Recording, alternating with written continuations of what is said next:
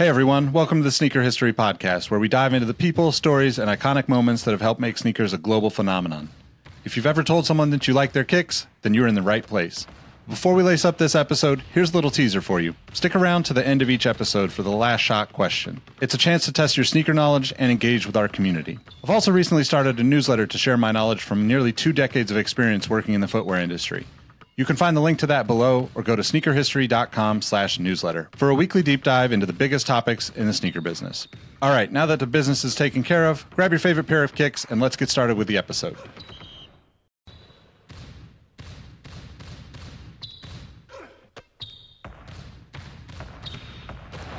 Jordan trying to shake off Starks. Oh, what a LeBron James with no regard for human life. Final seconds. Bryant for the win. Iverson against Gill. The crowd on its feet. Allen for the win. Welcome to the Sneaker History Podcast. Hey, what's up, everybody? Welcome back to the Sneaker History Podcast. My name is Nick Engvall, and today I have one of my I would say one of the people I look up to the most in the sneaker game over the years, and somebody who really kind of drastically changed the direction of my career just based on some of the things he created. So without further ado, I'm going to introduce you to Paul Litchfield, who many of you might know. But Paul, how's it going? Welcome to the show. Thanks, Nick. Things are going great. Really appreciate you having us today. Thank you. Of course, man. Of course. So we had connected a few times throughout my journey, and you had kind of been one of the pioneers in the footwear industry. Prior to that, I guess maybe give a little bit of background of how of what you've done, what you've accomplished, and how you kind of got started in the footwear industry. Well,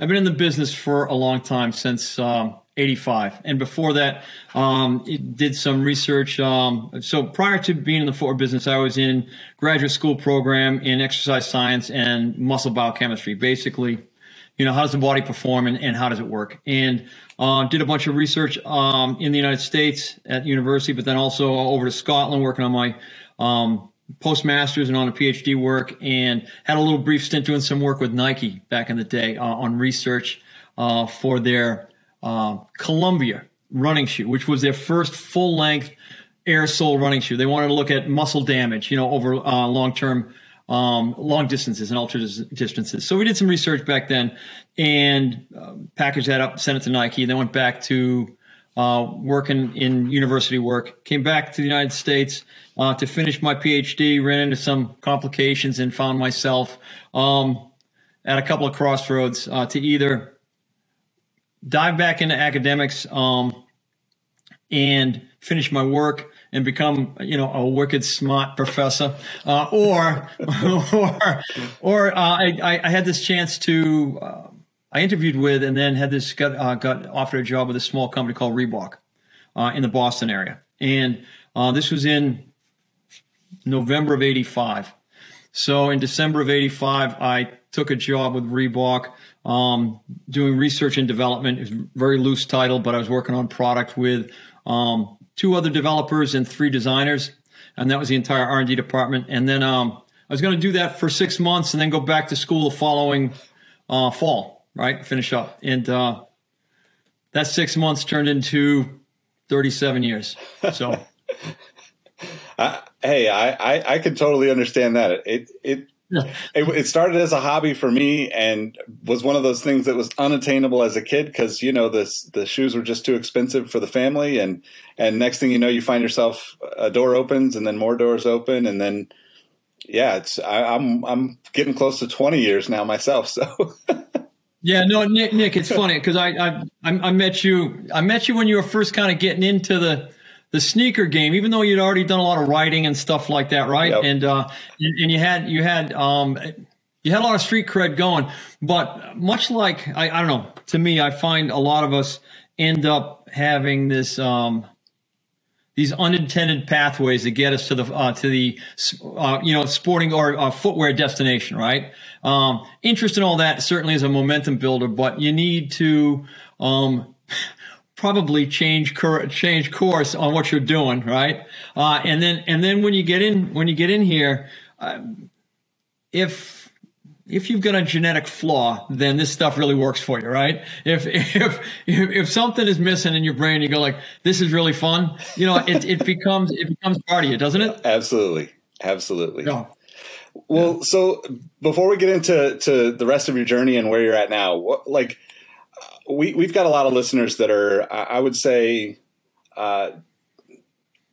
maybe potentially aspiring footwear industry professionals. So could you talk about maybe especially in those early days with such a small team and some of the just grandiose ideas that came out of that era? Like what were some of the roadblocks that you had to move and hurdle over to get through to where you ended up? Because, nowadays, like, it's so different. People can kind of find the answers on a YouTube video or find the answers in from a connection on social media or something. But I feel like, what we were talking about before we hit record, that drive / stubbornness that I think you and I share is part of what makes us really successful and also just makes us really appreciate this industry. So maybe you could talk a little bit about that. Yeah, sure. So kind of a lot to unbundle. I'll try to do it quickly. I think that I think you need to have kind of a thick skin because this whole process in the business is actually pretty humbling. I mean, I know that like today's part of my 15 minutes of fame, right? Because I'm talking to, the world via your podcast. But most of it is just the daily grind and the projects, whether they be making the shoes, promoting them, writing about them, describing themselves. It tends to be a pretty humbling process because the product is going to dictate the direction, right? And invariably with in our business, there are many things that are subjective. Like with us on this podcast, there's a shoe that I might love, and it might fit me well, it might be great, and all this kind of stuff. And then you just might hate it. Now it might fit you equally well, but it just doesn't work for you. And now, how can I rationally kind of wrap my head around that if I was party to creating that shoe? Yeah. Right? Just things like that, or when you're doing a blog post or when you're doing any of these podcasts and somebody writes in, I think you've said in some of your past interviews, you get these trolls out there who just kind of throw hand grenades and you're like, oh, okay, like, all right, I guess, but you got to be willing to kind of let that just wash off you and move forward. So that's kind of, to me, it's a degree of perseverance and it's a degree of humility and it's a degree of just not listening to the noise. Yeah, absolutely. I totally agree. Did you, when you specifically around like the pump and the technology and that kind of conversation that was happening back then, when you kind of, you and the team figured out that it worked and it functioned and it could work, was there like a wow factor there, or was it more of this might work kind of thing? Because I think that's a part of what our listeners are probably, we've all got those voices in our head of like, this isn't going to work. There's plenty of that confirmation, but okay. So we used to call it, you have your wall of fame, right? Which is you put your shoes on. Behind it is a warehouse full of Hall of Shame, right? And no, seriously, right? And that's the part I like. I try to spend a lot of time in the Hall of Shame because what it does, it's very informative, very educational, but it also keeps you grounded. Like when you said the stuff we did back in the early days. First of all, footwear was the mobile phone, the cool car, all the cool stuff that you guys have for distractions now, right? Yeah. Video games and stuff like that. I mean, we had asteroids, and that was it. So sneakers and footwear was kind of the deal. That was the moniker, right? So, and the sporting goods industry was changing a great deal back in the late 80s. And the running boom was well underway, but it was going from those Frank Shorter, like really short shorts, tank tops, to people who would just run all the time. So and the basketball game was going from the old school kind of set shot, kind of like to a very dynamic Julius Erving, Dr. J above the rim kind of thing and all that. So athlete, everything was changing. And at the same time, one of the things that was going on, Nick, was that there was a bit of a proliferation of new materials. The DuPonts, the Dows, all the chemical companies, BASF, all these guys, they were looking at how to improve their own material portfolios, and many of those portfolios, many of those materials rather, actually ended up being useful in some way, shape, or form into the footwear business.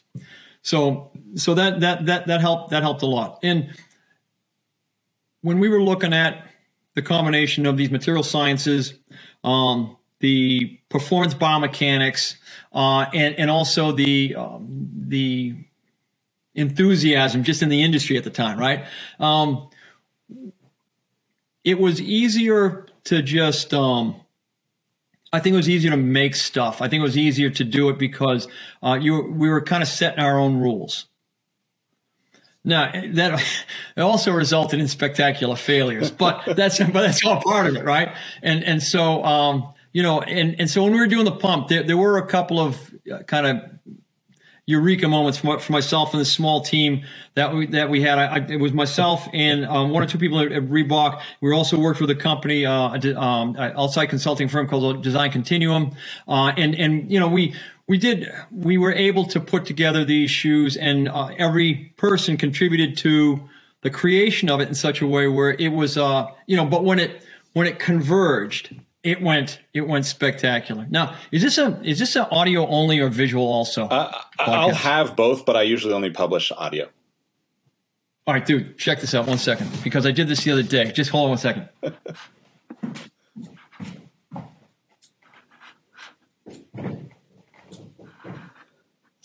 Yeah, seriously. This is my barn. So, dude, here is the very first pump shoes we ever made. Wow. Okay?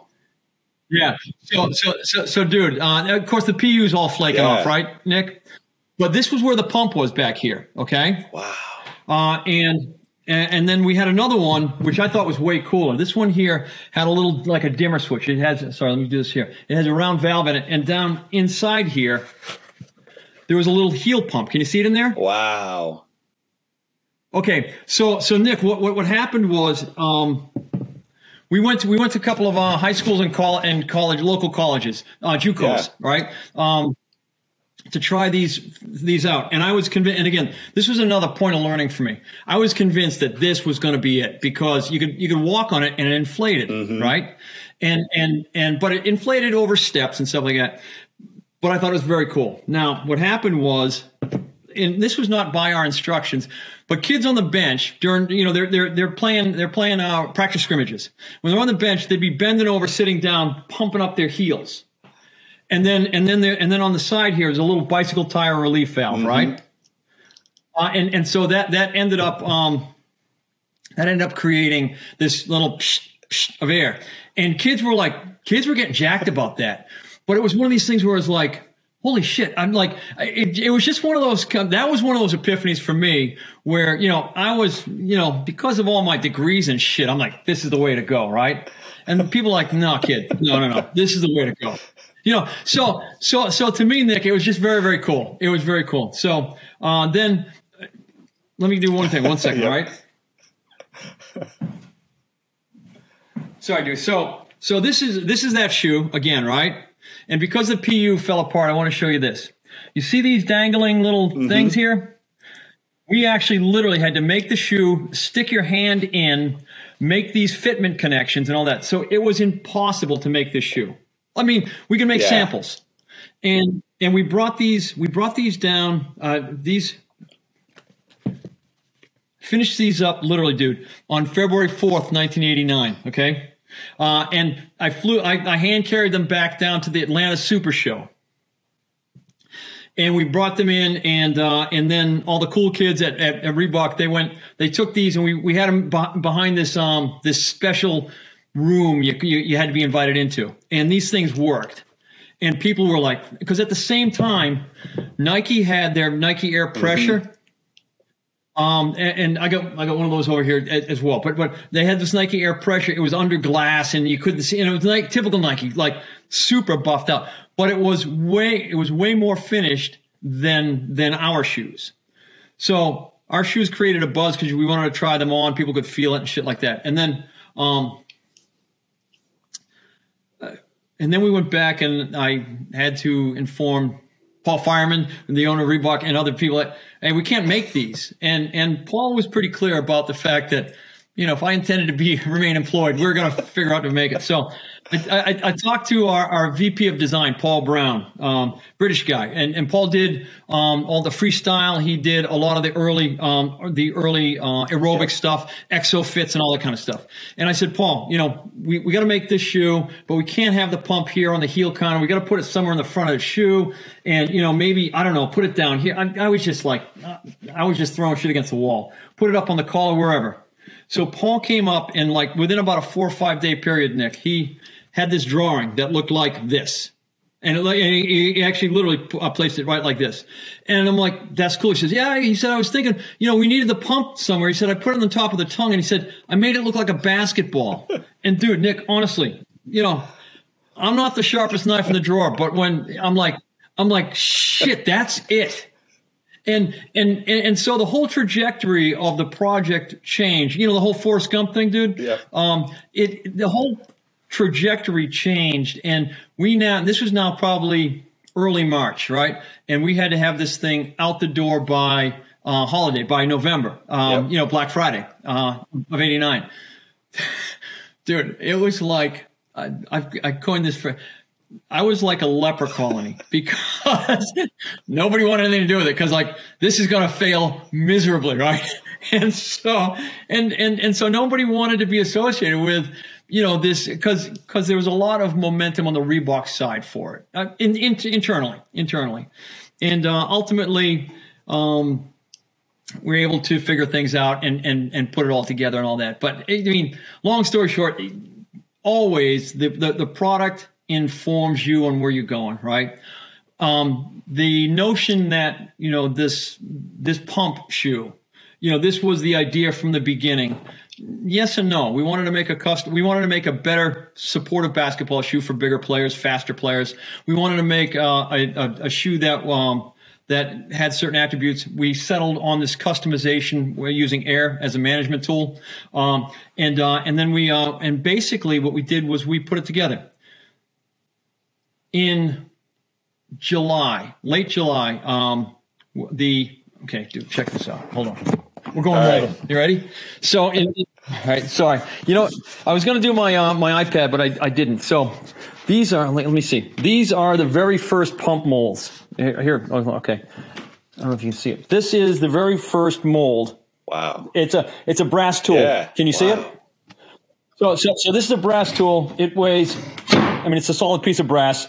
And here are the, you basically, here's the pump bladder that it makes. And this is my first ones we made back in, '89, right? Anyways, these brass tools, we had to sign a contract with this company, Dielectrics, who was making this with us. And we had to sign a contract for 36,000 pair. In July. And my VP, my buddy who's a VP of production, Chris Walsh, Chris had said, look, you're signing this with me because, when this thing flames out, you're going down with me. I'm like, all right, cool. So, but what happened was, because Reebok was we were the biggest shoe company in the world then, we were really, despite of ourselves, we were very popular. And what happened, Nick, was our VP of sales, Bob Mears, had a great relationship with Foot Locker. And so he cut a deal with them, and I don't even want to know the details, but he cut a deal with them where they would take a container worth of these pump shoes. And they did so somewhat, I think, begrudgingly, but it at least got us a container, like about 4,800 pairs of shoes or something to be made. So our first production was started on September 21st of that year, and because I was out in Korea working on that, and we had 7,200 pair in our production run. That was it. And that was in September of '89. And then Fireman held this shoe up at the Chicago ISPO show. And he basically said, this is going to be the Reebok freestyle of the 90s, meaning this was going to set the new agenda for Reebok. And dude, from there, honestly, Nick, this is where, to me, it was super cool because the Reebok machine, the marketing, the advertising, the athlete PR team, dude, they went into hyperdrive. And it worked unbelievably well. And the shoe became this momentum unto itself, right? And then we started selling it. Dude, we sold it by the bucket. And you want to talk about being a frugal kid or being a kid with a frugal family, right? I'm from Boston. We working family and all that. And this shoe was $170 to start. In 1989, I'm like, I mean, I couldn't afford that shit. But people did, man, and it worked out really well. And again, it was part of, like we said, the hard work, good luck, and opportunity converged, and it became this thing. And that's about as Forrest Gump as you can get. Yep, absolutely. Well, So I know that went a little bit deeper, but I just wanted to show you that stuff. Everybody's going to love that story and seeing that. I mean, but it leads me into kind of questions about like how all that came together and kind of the contrast between then and now, right? You mentioned first, just like it's interesting to think about the different groups of people, the people outside of Reebok. There's different people that are all connected to these products and the story behind all of these. Yeah. And I think it gets lost in translation for people that don't work in the footwear business or the apparel industry of some sort, because there's so many ways you can be involved without being directly employed by a particular company that makes this product. Right. Yeah. So, but Nick, and here's the deal. And that's actually, that's a great way to put it. You don't have to you don't have to pick up a paycheck from that brand to actually contribute to the success of that model or that movement. And to me, that's one of the coolest things. And that's still true today. Now, it manifests itself very differently than it did back in the day. I mean, I'll be honest with you. I mean, you're a good dude, but you're also part of that new machine that helps to amplify a position. And it's something, honestly, as an old dude, I'm like, I don't get it, but okay. But you're right. And so, but it ends up being one of those things where being a contributor to the momentum, whether it be an item or an article or a thought process, it can take on a lot of different forms, and all of them are equally important. I mean, I have product here in my barn that from over time that I've worked on, from Reebok side, the Hexalite, the DMX, I did all that stuff, and they all present differently. They all have different reasons for being, but they're only just items until the whole team plays their appropriate positions and contributes to it. Yeah, absolutely. Perfectly said. And I think too, like there's that's a missing piece, right? The new way of the footwear industry, sneakers specifically, feels very. There's just always a face in front of whatever that story or product is, and I think it's just interesting to see it evolve to that point, and I think it's an ebb and a flow, right? Like we will probably see that change again. We're already seeing teams of people creating really strong energy and movements and changes amongst very very like focused areas of footwear. And I think the other part of that I think is interesting, and kind of to your early days with this, like the experimentation and the, as you said, the wall of shame behind the wall of fame, right? We're getting to see a lot of really young kids at 15, 16, 17 years old building out their wall of shame right now on an Instagram account. Yeah. And it's turning into things that, to your point about the way that the pump concept went from, kind of heel inside of the foot to the top of the tongue, I feel like we're in this really awesome. It's intimidating to me because I'm not like creative in that way. Like I'm creative in a lot of ways, but that is definitely not my strong suit. But I see some of the kids that are creating customized stuff, and they're taking a shoe off the wall or out of the Goodwill bin and cutting it up and making it their own. And to me, that's like, it's what you did long ago. And now in this new world, it's like now they get to do it and get feedback instantly from that consumer base. Okay. So I'm going to call you out now. Okay. What was your first pair of Nikes? My first pair of Nikes. First pair. Probably a Cortez, actually. Well, okay. What was your first pair of Nike Airs that you had for 2 years? Oh, Nike Airs, the Ultra Force. Boom. Yep. Who spent their time taping that shit together and coloring it and everything else? Yeah, keeping it together and gluing it and hot glue and yeah. Yeah. Okay. Because I remember you telling that story. So one of the things that's kind of cool about it, Nick, is that like again, to your point, some people do it in public. Other people who do it behind the scenes. We're all. I think we all have got that. I mean, so don't sell your creativity short, kid. I appreciate that. So it's just one of those. It's one of those things. But yeah, I think you're right. And Nick, as a complete selfless plug, this is the one thing I love about this company, GoRuck, that I'm at. Okay, because we do have our founder, Jason McCarthy. He's like. He's the face of the whole thing because you need a person. This company is about team commitment, and we commit to our customers. We commit to each other. We commit to continuing to provide service to the community in the different endeavors we do and stuff. And to your point. I think I think the pendulum's going to swing back in that role in that regard. Pretty significantly, and I think it's super important. Yeah, most definitely. I agree. The other thing that kind of is probably related to more of what you're doing now that you mentioned about the past, materials, right? I mean, materials back then, I would imagine it was probably a complete pain to source new materials at the time. And now the development process of new materials, the being able to pick and choose, like probably – I don't know if it makes it easier or difficult for someone like you that's putting this stuff together, but talk about that because I feel like, we went from having leather and rubber to more material choices than people can count on sneakers. And some of those materials do some incredible things and are used outside of sneakers for things that people probably don't even imagine.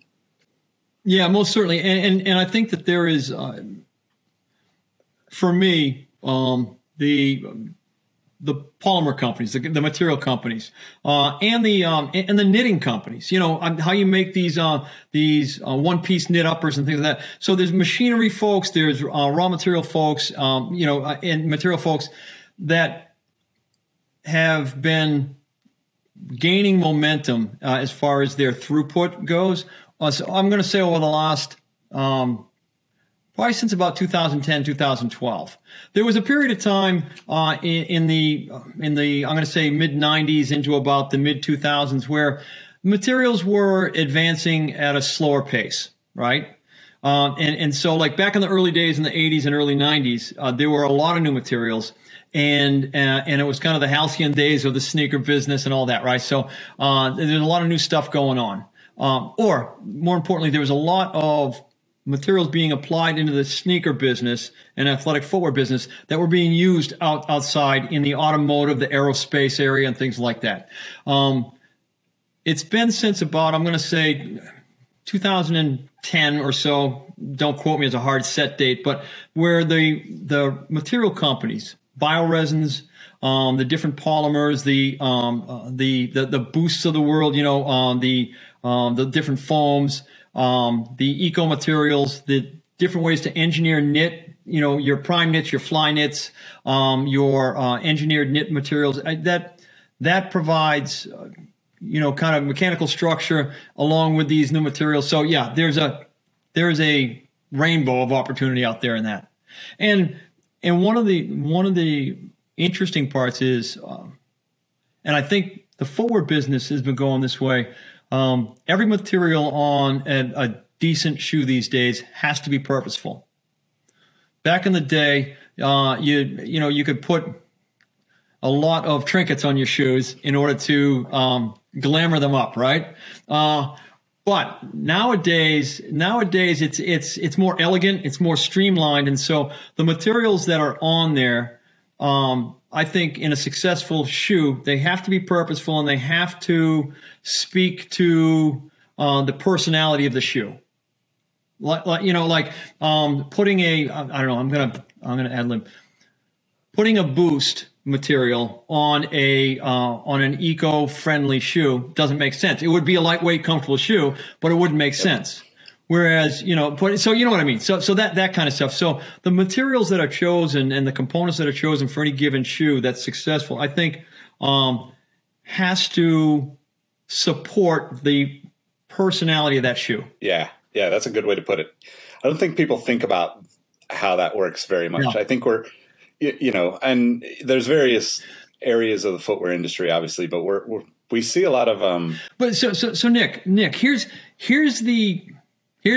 for me, the fact that people look at a sneaker and they go like, oh yeah, shit, I could have done that. To me, that's the biggest compliment going, because what happened, it's also a pain in the ass, because then you get underassumed and people are like, well, shit, like when you're looking to advocate for yourself and people are like, well, that was easy. It's like, well, no, it wasn't. But if you've done your job well, it looks easy. Yep. And so, and if you've done your job really well, it looks like any monkey could do it. And then, and so you're like, okay, I guess I have to be more of a pain in the ass then or something, but whatever. So. Yeah, totally. Yeah.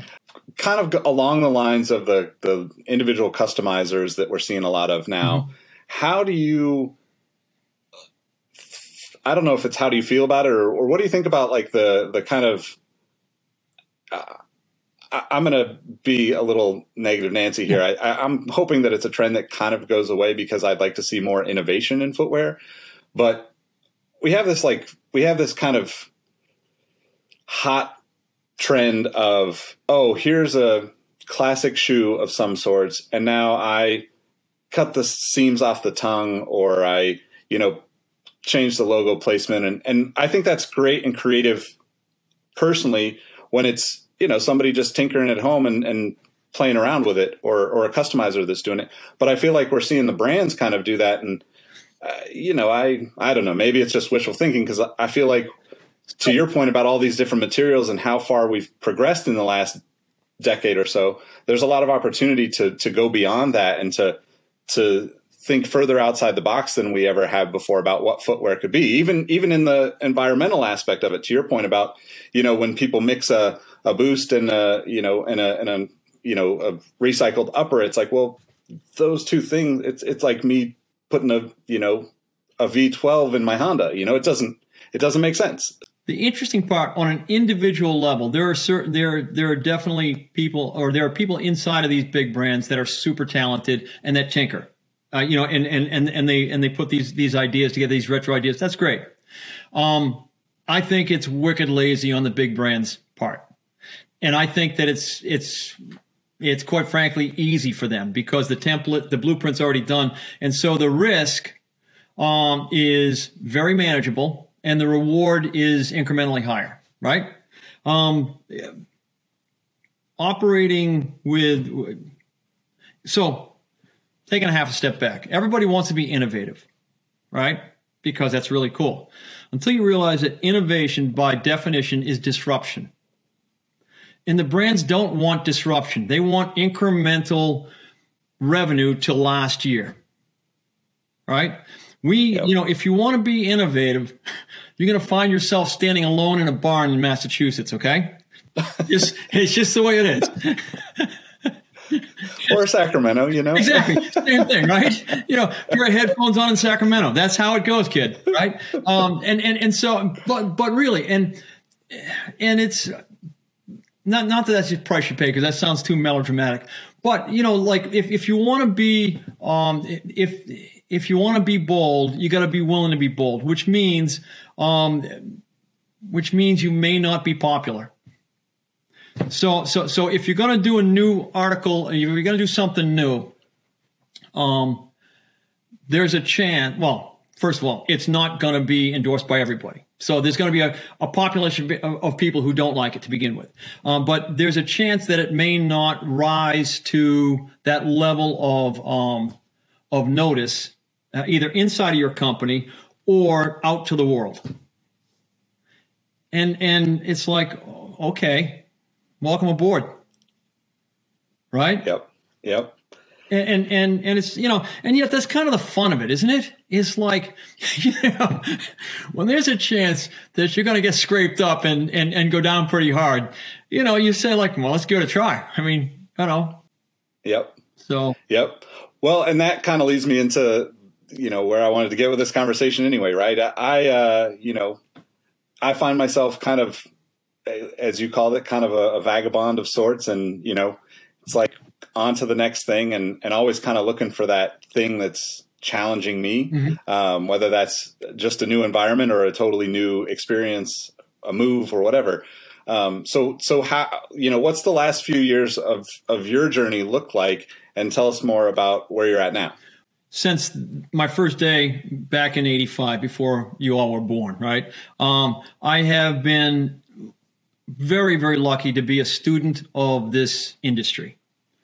And I mean, the footwear business, I mean, the material business, I mean, the manufacturing business, the science business of things and all that. Literally, I mean, and I say that without trying to, have a red badge of courage. I mean, I really think that I've been fortunate to be a student of this, and to this day I am. I left Reebok in 2015. I started a little consulting business. I was asked by Jason to be on the board here at GoRuck. We were kind of working on this boot called our McAfee One boot, and then I also took a job with a company called Jabil, Jabil. They're an electronics company out of St. Petersburg, Florida. And they're one of the big contract manufacturers that owns most of the factories that make washing machines and set-top boxes for your cables, TV, all this kind of shit, right? Well, they hired me to be the chief engineer of their innovation in footwear and apparel manufacturing, which is great because I'm not an engineer at all. I mean, and I was with a bunch of smart engineers, but it enabled me to go in and see what they're doing in the world of robotics and manufacturing and things like that. And it was just a great way for me to go back to school, right? And learn stuff. So I did that. And then in the meantime, Jason, we launched this boot, this McAfee One boot. And Jason said, hey, why don't you stop messing around? And I'm saying this for the family audience here. He's like, why don't you stop messing around and why don't you just come down and work with us? And so I said, yeah. And so in 2018, I started working at GoRuck as the head of product, which is a self-indulgent title. It really is. We've got about 35 people. We're a small company that's growing. The company has got this, Nick, it's got this palpable energy of just like, it reminds me of the early days of Reebok, where we're like the sky's the limit and everything is possible, literally. And we make great rucksacks, which are backpacks. We have these great events that are team building events. We make some awesome apparel and we make some pretty kick-ass footwear. And so it's one of those things where, our footwear, the size of our footwear is about the size of any big brand salesman samples for the year. Literally. So we're not a force to be reckoned with from a volume standpoint. We are from an impact standpoint. Our product is not only purposeful and the materials complement the personality of our boot or our ballistic trainer, our cross training shoe. By the way, this one here, dude, this is our new, we call this the Freedom Ballistic Trainer. We're going to do this as a charitable event to generate revenue for the people of Ukraine. Nice. Because this is the color of the Ukraine flag. Yeah, So Nick, this is coming out in the fall. Yeah, cool. Yeah. We'll definitely get the details so we can let everybody know when it lands. Too. Very, very cool. Thanks, Nick. And so this little company called GoRuck, it has actually, honest to God, dude, it has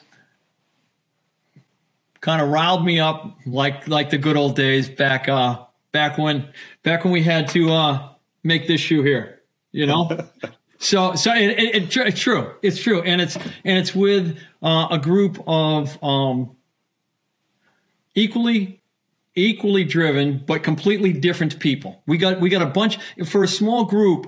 It's a pretty eclectic blend of people, which is what you want, you know. And so it's not all that, you know. You don't need two Paul Litchfields anywhere in the universe, right? And so we got a bunch of different people in this small group, and it's cool. So that's what I've been doing since 18. I continue to work at GoRuck. It's an emerging brand. It's a brand that already makes product that is already impactful, even though we're not huge yet. We're not even big yet. So that's awesome, man. I mean, and I 100% can relate to all of that. The energy, the you know, just I feel like it's one of those.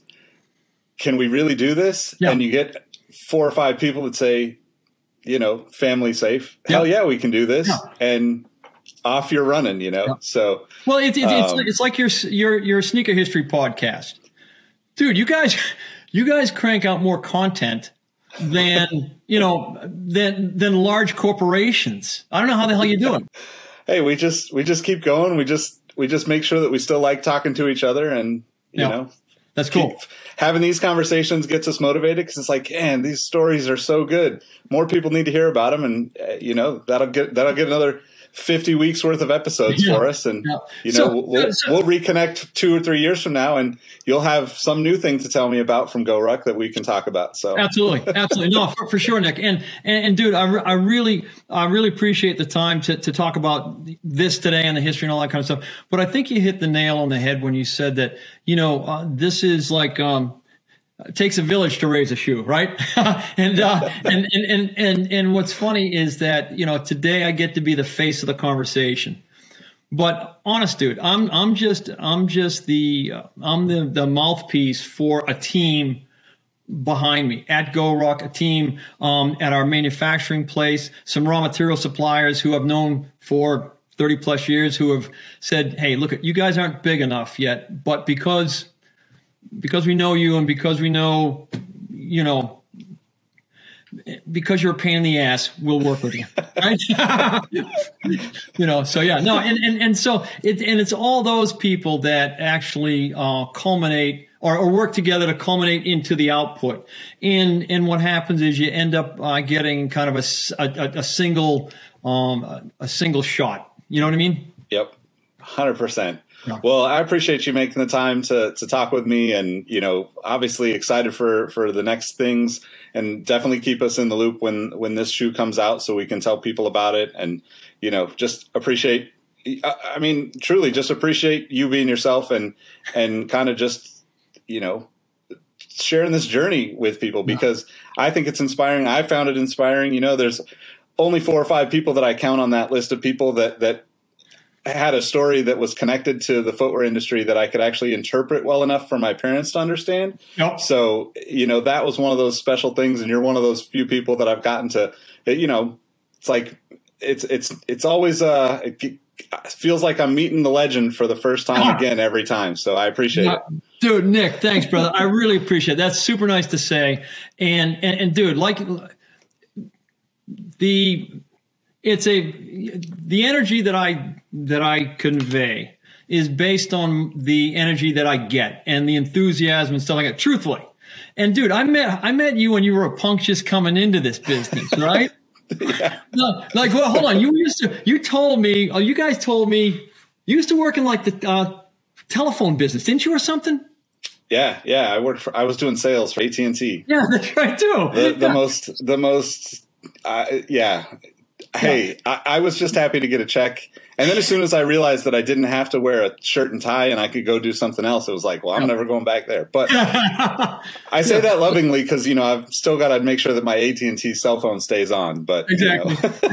No, but dude, because I remember meeting you, much younger. And I don't know, the legacy that you're creating in your content and the way that you invite people in.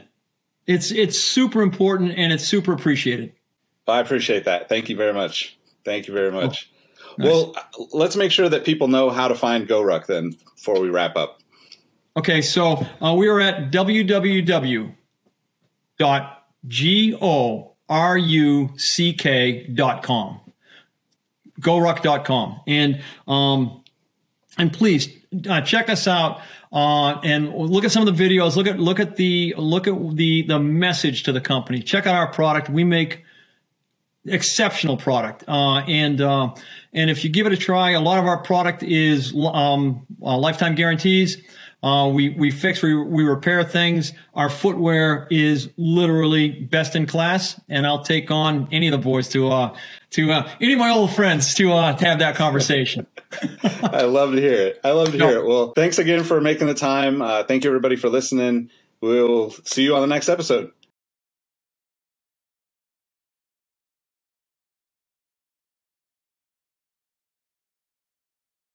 Hey, Nick here again. Before you take off, I want to thank you for listening to the Sneaker History Podcast.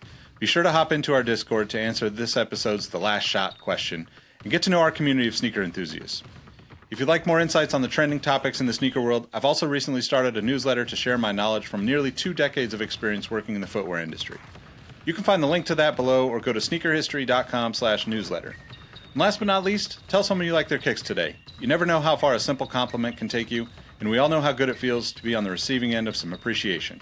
Thank you for all the support, and we will catch you on the next episode. Peace.